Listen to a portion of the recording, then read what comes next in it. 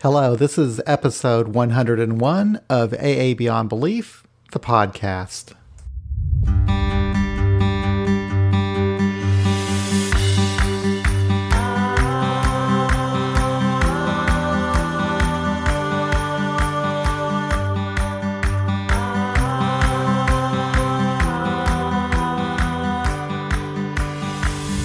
Today I'll be joined by my friend Wes B. from my home group, We Agnostics Kansas City, and we'll be speaking with Bill W. No, not that Bill W.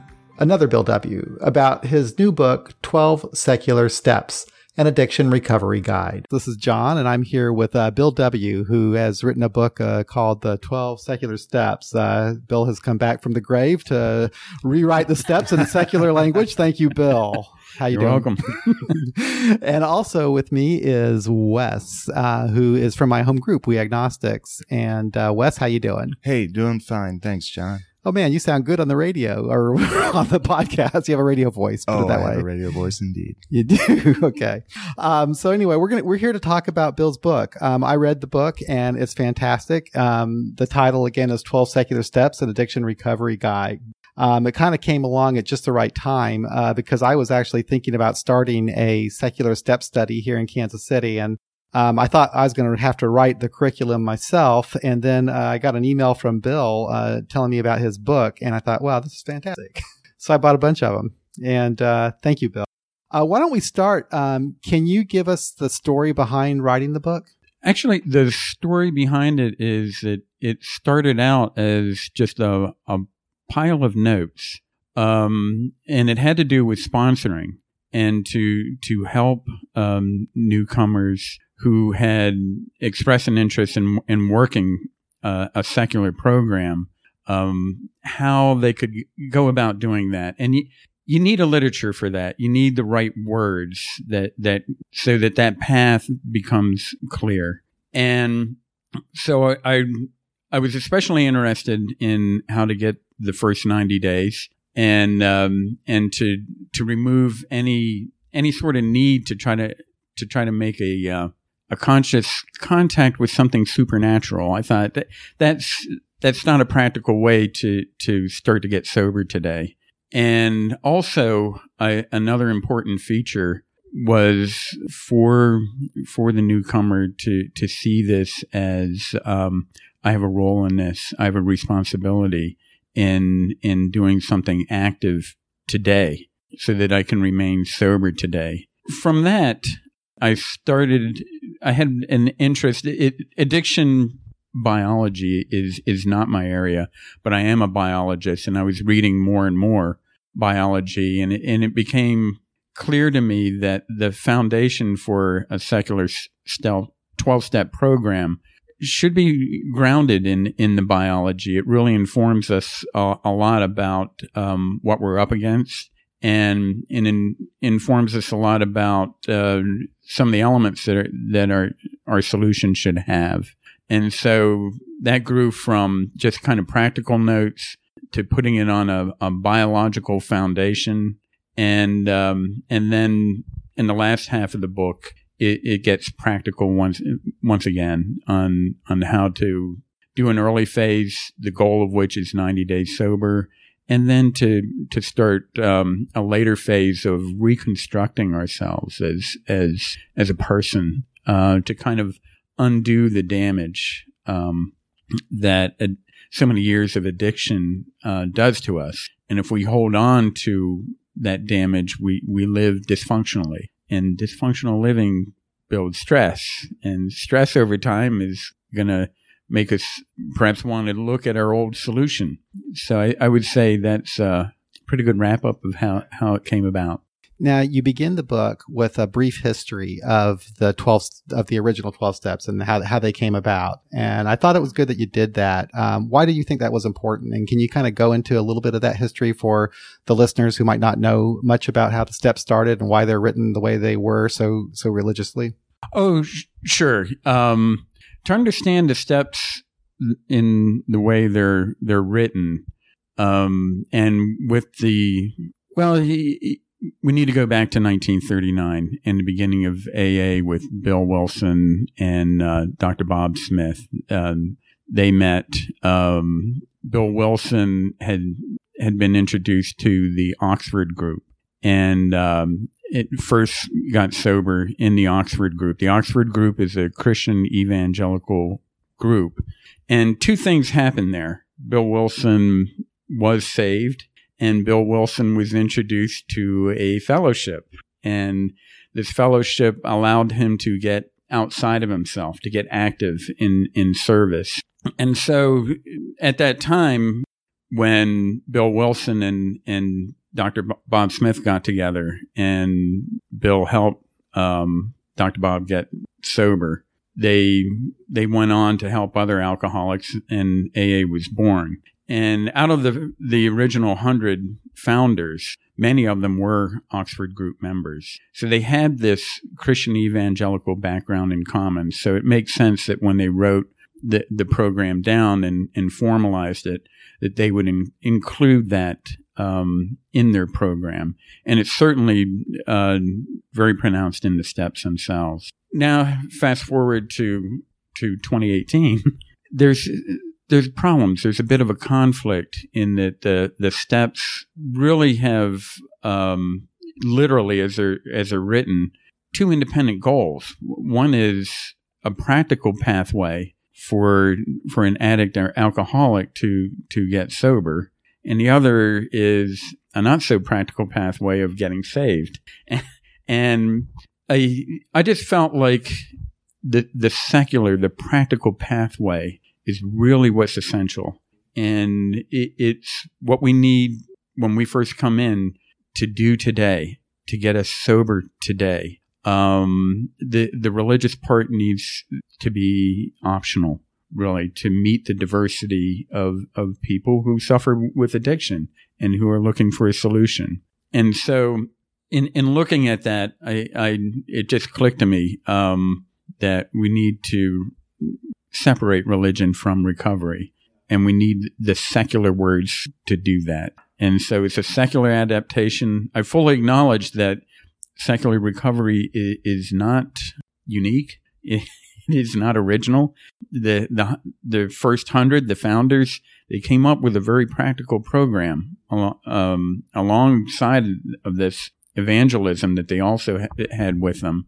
And that's when we look at just that portion of it, we can come up with a framework, an essential framework, and then leave it up to the individual to add their religious beliefs. And Wes, I know that you, your background with AA when you first started out was similar to mine in that it was a really kind of a traditional approach. I mean, you went through the steps and everything. So how do you feel about the steps as Bill wrote them? And do they kind of hit it for you? Well, I believe that personally, I'm an atheist. I was brought up in the traditional steps. I was brought up in very religious Florida conservative groups. In fact, you were not allowed to speak unless you had 6 months of sobriety, which I found just very disturbing because as we spoke about a bit before the podcast, those who are new to the program are, I always say, closer to the hell. And their thoughts, views, opinions should not be abandoned, discarded. The God portion of the steps, as Bill said, and I like that he used the term optional, okay? So I'm not saying it should be discarded. It should be optional for those who value it and use it and become sober with it.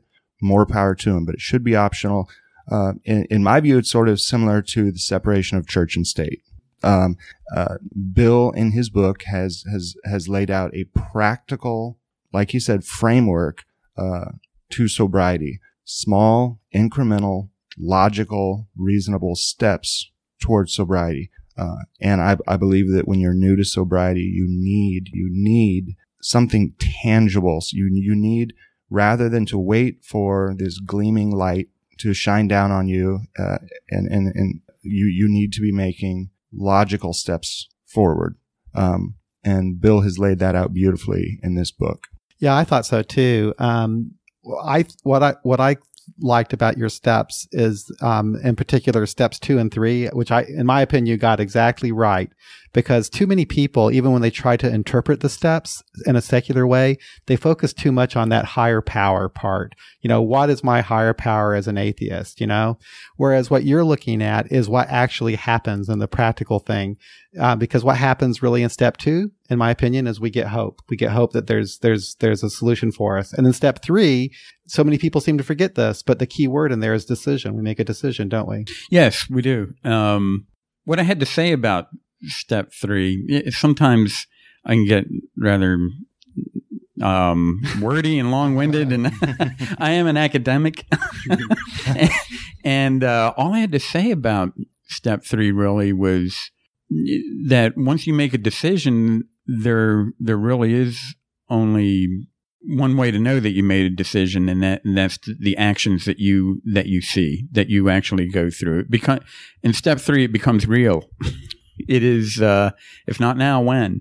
In steps 1, 2, and 3, we come to a realization, and it is faith for everyone.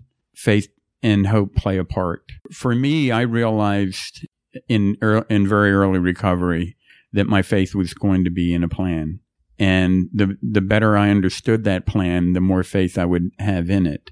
Without faith, before I had that faith, I felt like I had no foundation. Step 1 gave me the realization that, I said it in the book, I'm screwed.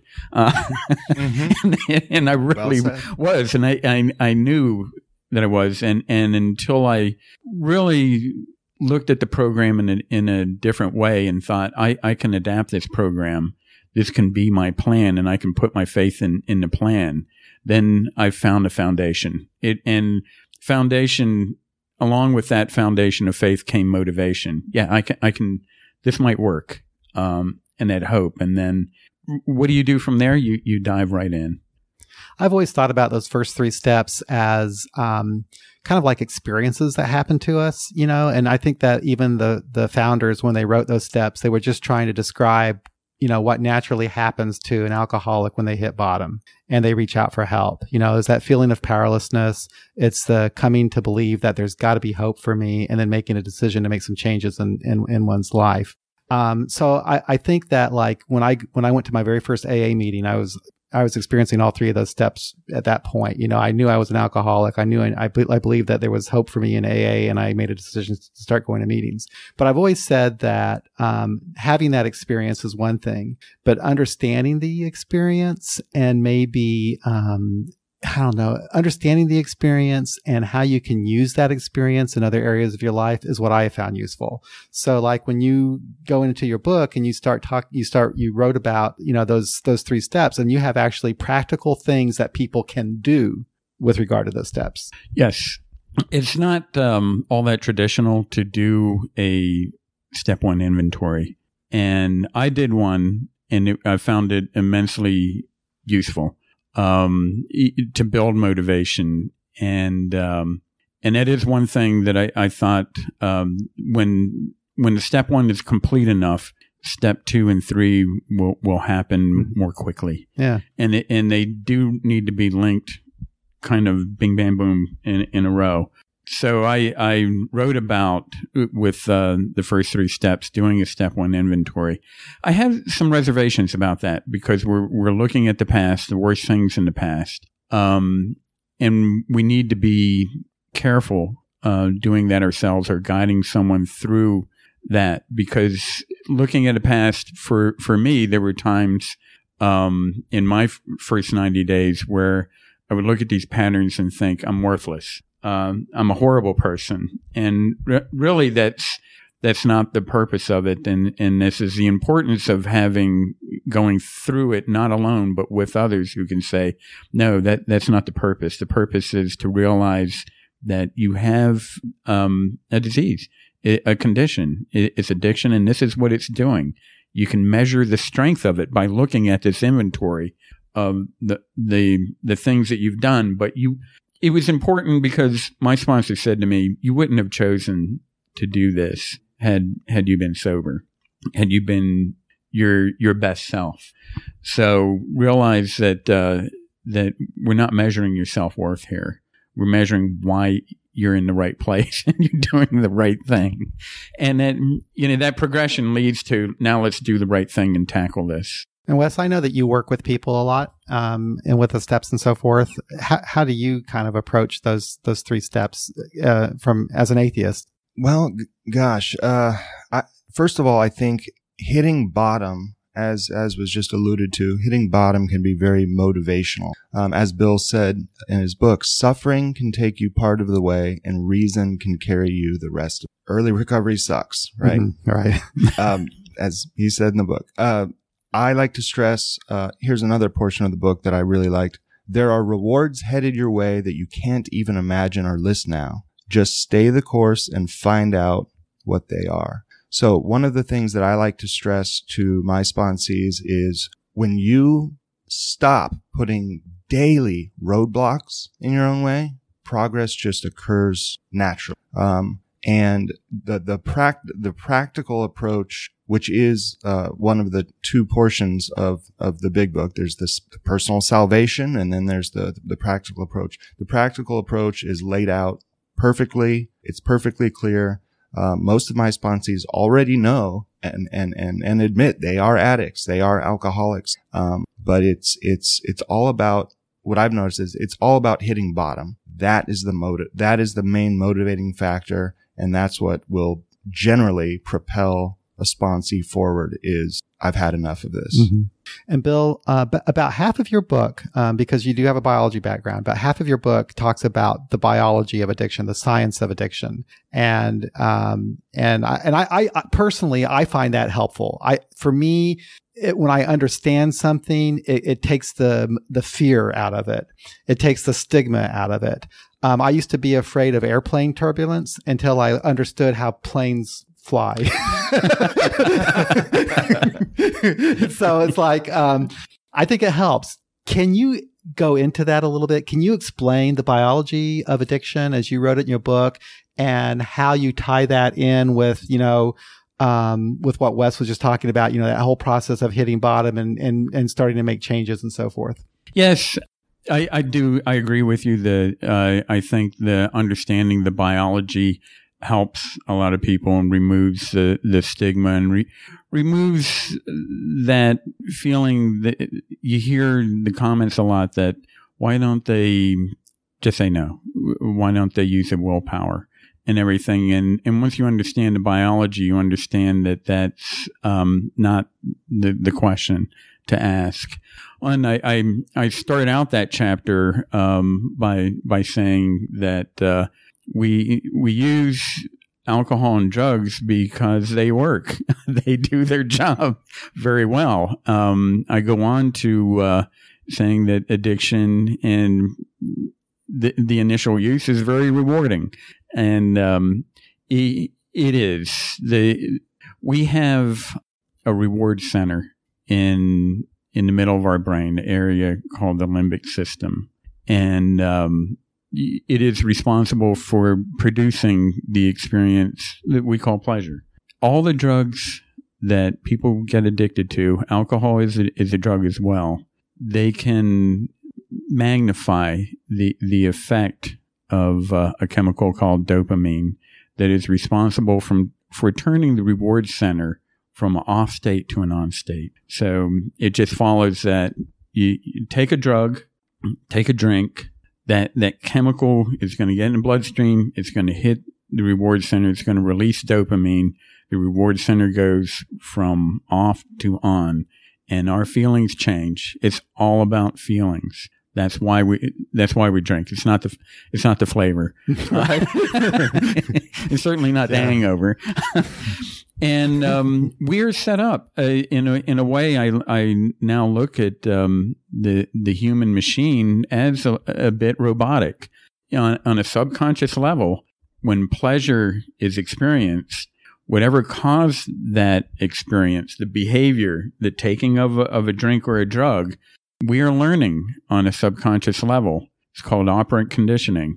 That was good, and if there's a reward, as we tend to repeat the behavior that is linked to the reward. Punishment has the opposite effect. And so that's operant conditioning. Reward a behavior, it will tend to be repeated. Punish a behavior, it will be avoided. That's hitting bottom is actually all about that side of the equation, but that may be 40 years off. At first, it's all going to be reward. Because it's a learning process over time, and these rewards from drug, it all depends on the drug. These rewards are quite large. We also get rewards as we're growing up from as social behaviors. And if sharing, for example, when we're younger children and we're in a group and we're selfish or grabbing everybody's toys, more than likely an adult is going to say, stop that, or in some way discourage it, and we'll avoid it. And when we share, it will be rewarded. Our playmates will reward us, parents will reward us, so we learn to become less selfish. That's a little dopamine reward that we're learning from. IV heroin, crack cocaine, that's a larger reward than any natural behavior is going to do, including sex, where any social behavior is not going to have that big of a reward. We live in a world really that's kind of challenging from an evolutionary point of view. So if that reward, that behavior keeps repeating, these large dopamine rewards keep occurring over time, a new drive. We have a drive is something, a programming built into us that keeps us engaged in behaviors and seeking rewards. We have a food drive, a thirst drive, a social drive. We can get an addictive drive over time. You can tell when that happens because it will outcompete the other drives, and normal social behavior as that drive withers. We're not engaged that much with our friends who aren't addicts, or with family. We're not doing well at school. All those drives go by the wayside, and one drive becomes the emperor of all drives and begins to take over our life. And you can see this once that addictive drive happens, the person is reprogrammed, changed. They're an addict, and the machinery, the limbic system and everything is the machinery of willpower.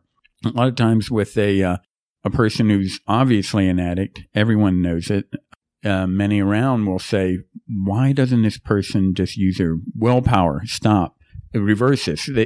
Why are they not? The consequences get worse, and they just seem the addiction gets deeper in response. That it looks like insanity, and it must understand that this is the machinery of willpower. Addicts do have a lot of willpower. Lock them up, take away the car, right. Take away the money.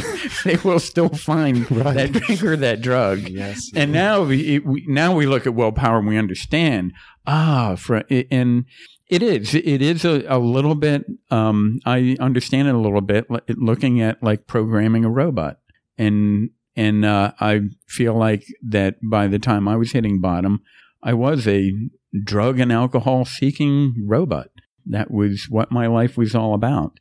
And finally, the consequences got so bad, like I said, with the operant conditioning, the reward, now the punishment side comes along, and I wanted to start there. I was conflicted. Even Bill Wilson describes we hit a point where we can no longer live with it or without it, and we're ready at that point. But we can't do it by ourselves at that point either. And so hopefully at that point we reach out for help.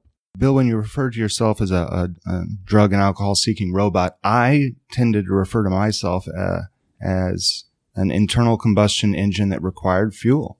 Yeah. I mean, I truly needed, because I always tell my sponsees, look, if you're socially anxious, like if you have depression, alcohol works. It works. The Problem is you develop a tolerance, need more of it. Then the only result is you'll end up in jail or the hospital or whatever, because at one point I needed a fifth of vodka a day and 200 milligrams of oxycodone just to run my engine. That's what I required. And when you're drinking huge amounts of alcohol, the withdrawal is such that you cannot walk downstairs. You cannot drive a car. You have to drink just to, as I say, level out. Yes. Yeah, it does become a maintenance thing.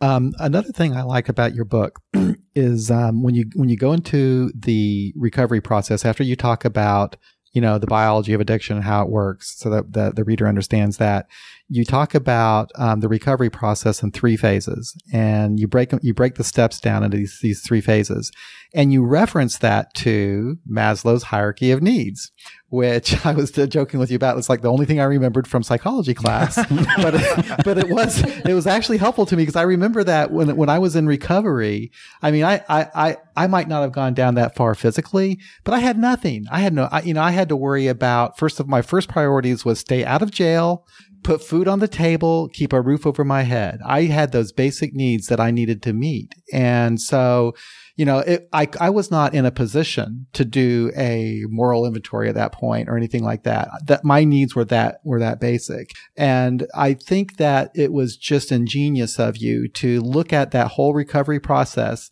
along with those hierarchy of needs, because it gives you a way of understanding where you're at, having goals of where you want to be, and also of measuring your progress. And I wonder if you might want to expand a little bit about those phases of recovery, and the length of time and whatever, and how you know that you're going through those phases. Okay. Yeah. I'll start with in Maslow's hierarchy of needs, there are 5 hierarchies, and, at the foundation, there are 2, which is safety and physiological needs.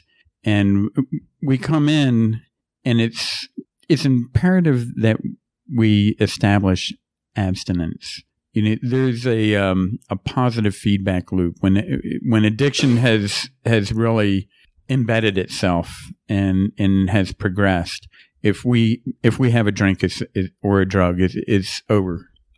We've lost control, and we'll stop when some outside influence forces us to stop. We run out of money, wreck the car, get arrested. And this period of abstinence, really, we recommend 90 days, do 90 and 90, and just focus on steps 1, 2, and 3. But it's probably, for most of us, I think it was about 6 months for me before I wasn't, as they say in a lot of meetings, toxic. And I could begin to think straight. Reconstructing ourselves as a person, that phase, we need to be able to think about things, to analyze things. And that's not what the first phase of sobriety is about. That's not what, and I liked Maslow's hierarchy, because our foundation, that's not what our foundation is about. Most of those needs are based in the primitive part of our brain that is subconscious. It's not a reasoning part of our brain. It's an emotional part. And, the upper hierarchies are really all about how we deal with the world. Love and belonging, self-esteem, our purpose in life is the top of the hierarchy would be self-actualization. I think of that as our purpose in life. These are much higher levels that are going to take really more work, and we need at least, I think, a 3 to 6 month foundation to where physiologically we've returned to normal. And a lot of times it's not just when we're intoxicated. Our way of life goes into the 24 or 48 hours when we're not under the direct influence of a blood level as well. We're still addicts. We're still reprogrammed that way. So yeah, the steps 4 through 9 is about reconstructing once we've cleaned ourselves up. And the important structure to those processes is taking inventory. taking inventory of our first of our transgressions, really, and seeing why, what is it? And this comes from the Oxford group, that the Oxford group first identified that many of our problems, much of our stress, our transgressions get back to selfishness and fear. And this is just seems to me a universal truth. And for many of us, selfishness, fear, and personal problems existed before we found alcohol and drugs. And the stress of living dysfunctionally like that, we were self-medicating. Certainly, if that's not the case, 20 years of addiction and alcoholism will erode away our character. So everyone comes to this phase where they need to reconstruct. And through these inventories, we see how these defects of character have come in and dominated how we socialize, how we function. We identify them, we begin to replace them with positive values. We become responsible. We learn to live by the golden rule. We just learn to combine that abstinence, don't drink or use no matter what today, and we add, just be a decent person today, and there will be a lot less stress in your life. And this will help you to maintain a longer sobriety. Then we get to a final phase where we can add to that purpose. Maybe our purpose is to sponsor, or maybe we may find purpose through our work or through something that 10 years ago we had no idea, perhaps activism or something. So I was probably a little bit long-winded on that one. That's great. And, at the very end, I like the way that, you wind up step 12 is basically, I've grown up. Yes. So what was your thoughts, Wes, as you're reading through the nuts and bolts of the steps as he was describing them in his book? Well, what I was going to say is the general goal of identifying our defects is growing up. I know that that's part of my personal self-actualization. I'm only a year and a half into this, but I've noticed a major difference. When I hit 1 year, some of these more complex aspects have become modifiable or adjustable. I can actually start working now that I've been away from substances. I can actually start working on growing up, which I have, by the way, failed to do profoundly. So I was in rehab and I identified 26 defects of character, and as Bill said in the book, most of those come down to self-centeredness. And when we're drinking, when we're using, we're A, escaping reality, B, we're heightening our own ego artificially, C, we're self-medicating. We found a magic potion that it worked really well. But over time, it takes you and takes your friends, takes your character, takes your job, takes your freedom, takes your everything. So long term, like Bill said in the book, the goal is to grow up. And, even in the 12 and 12, Bill Wilson writes about, steps 6 and 7 in particular. He describes them as character building. Now, everybody focuses on the God part, that God is taking your character's defects away and so forth. But it's really funny for anyone who's been to enough AA meetings, usually when they talk about steps 6 and 7, people say that God hasn't taken their character defects away. Well, they don't have a clue. Why is that not happening? Where's God? He should have been here yesterday. But that seems to be the whole focus. But the focus really should be on the building of character, I think, and actions that we can take. Oh, I did want to get back to the word has come in about growing up, and I don't want that to be misconstrued. I did say in the beginning of chapter 3 that I wouldn't come up to an addict and say, your problem is you need to grow up. Just grow up. No, if a person who suffered a stroke was not walking correctly or was unable to use their left arm, I wouldn't go up to them and say, you should stop that and just walk and talk and move like an adult. It really, there's a pathology in both cases.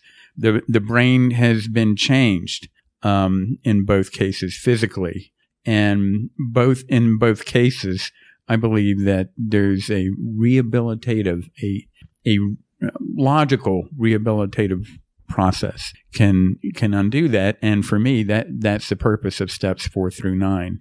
The limbic system, once the addictive drive has been established, the limbic system, which is where we find the fight or flight and other high voltage systems, will take over. And our higher functioning does wither. And this is chemistry. This is physiological. And the limbic lifestyle is one that is not reasoned. It's emotional. And it's certainly not based on consequences to ourselves or to others. And we need to look at that and to work with that through a rehabilitative process. So I'm careful. I don't want to demean addicts at all. But on the other hand, growing up is our original programming. And it is. And steps 4 through 9 resemble growing up. It's more than resemble growing up. We do need a period where, as part of recovery, where we learn once again to kind of recognize when we're reacting.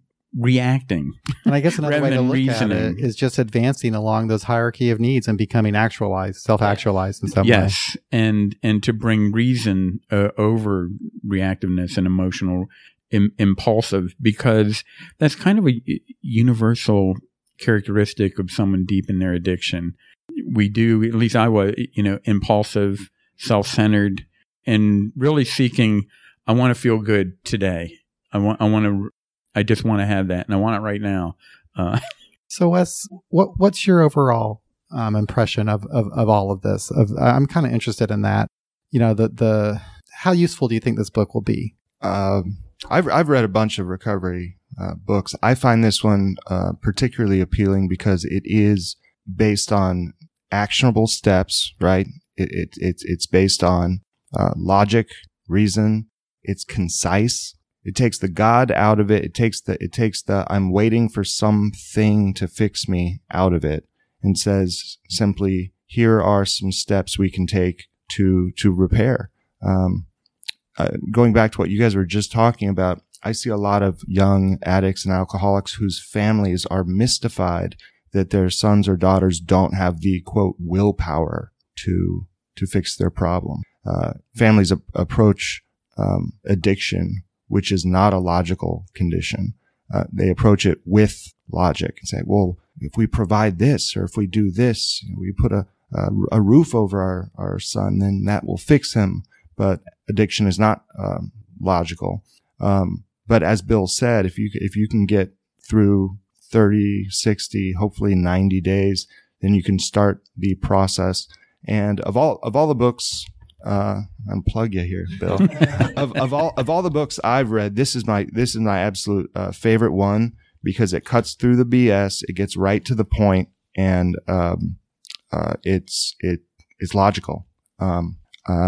And I like that it says things like early recovery sucks. Right. It's true. It's not preachy, and it's honest about just how difficult this is. And I think it leaves room for everybody too. I mean, regardless of what one's belief system is. And even amongst atheists, there's a lot of diversity amongst atheists themselves, how they approach this. Some atheists, like me, I don't really have any use for spirituality, but others do, and you have room for that in here.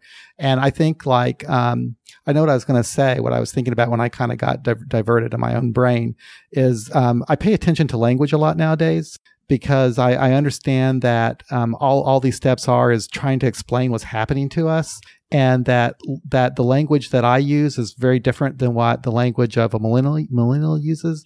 And I'm surprised sometimes that when people come in and they'll hear a word that doesn't faze me, but to them it means something else. For example, and you use this word, character defects. A lot of people say, God, I'm defective. There's something wrong with me. Like I'm some kind of, I'm a bad person or something like that. But when you actually go through what you were writing about, you talk about character building. There's nothing wrong with that. And when I was looking at these steps originally, I was focusing on that character building part, but I just think of these defects as nothing more than traits that I have that I'd like to change, that I'd like to improve. Yeah, I kind of tend to look at it as programming now. Yeah, computer programming, like yes, there was some coding that was a bit off. Okay, let's go back. That's a good way of. Yeah, let's go back and correct those.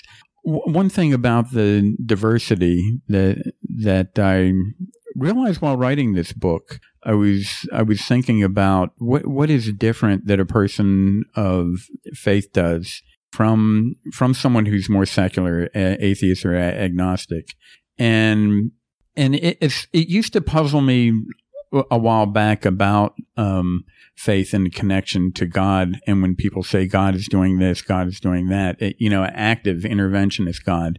I thought, that doesn't sound right. How do they get to? I know how a secular humanist gets to the values that we need, of faith, hope, love, justice, accountability. Does God get in their head and say? I said in a meeting one time, I'm a little bit scared of people who hear a second voice, and because it never tells them, oh, it'd be a good idea to do those dishes, or it's always want to kill everyone in the room, seems to be. And I realized, no, because and I'll say Christians, most of the time in dealing with AA in the United States, this is the religion, the God we're looking at is a Christian God. We're not supposed to say that, but it is. Anyway, I know many Christians who I admire, and I know that they don't have another voice in their head. And I realize, but they do have a teacher, and they're getting these very same values, where the secular person reaches it through reason, perhaps philosophy. The Christian gets it through a great teacher, but we get to the same place. And it's the same answer to the same character defects. We're not all that different at all. And I found in my early recovery, it was in a large city, that people of faith and people who were more secular in their outlook worked together all the time. They were very accepting of each other. And so I just wanted to get to that. And that's at the heart of steps 6 and 7 is getting in touch with those values and incorporating, reprogramming ourselves with those. Well, this has really been an interesting discussion. Let's, Wes, do you have any final thoughts that you want to? Well, going back to what Bill said, I personally resent the notion that religion has a monopoly on morality. I think that morality is easily derived from logic and reason, and sort of, Richard Dawkins says it more eloquently, but basically we can all be tolerant and loving without religion. And one of the things that I value about our particular AA group is that we accept everyone. Whereas in some traditional groups, atheists like myself are not particularly tolerated. So I think tolerance, which is part of Bill's book, tolerance is absolutely key, because we want everyone to recover. We don't want the Muslim, the Jew, whomever to hear the Lord's Prayer at the end of a meeting and be scared that they're not welcome. Everyone should be welcome, and it should totally tolerant. Right. Well, I want to thank you, Bill, for writing the book, first of all, and for letting me know about it. Like I said, it came at just the right time for me and for our group. I think Kansas City is going to be a test market for you. The book has been pretty well distributed. And I'm actually thinking I'm going to start a step study and use your book, so. Well, I want to thank you for the support that I received on this book. It was, I was telling my friend that it's actually kind of humbling when I heard people talk, and we're speaking at an AA meeting, and it was my book being passed around. I thought, Oh, geez, I hope I got it right. 'Cause I hope I'm not going to be responsible for Well, Bill, anything going wrong. I did find 4 typos. 4 typos. Yes. I'll show them to Okay. That's, I can take care of those defects in a second edition. All right. Thanks, everybody. I appreciate it.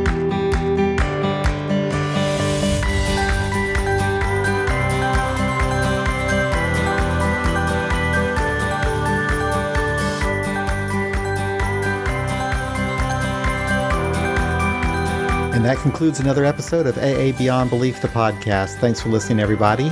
Hey, to learn more about Bill's book, visit his website, 12secularsteps.com. That's 12 as in the number 12, 12, secularsteps.com.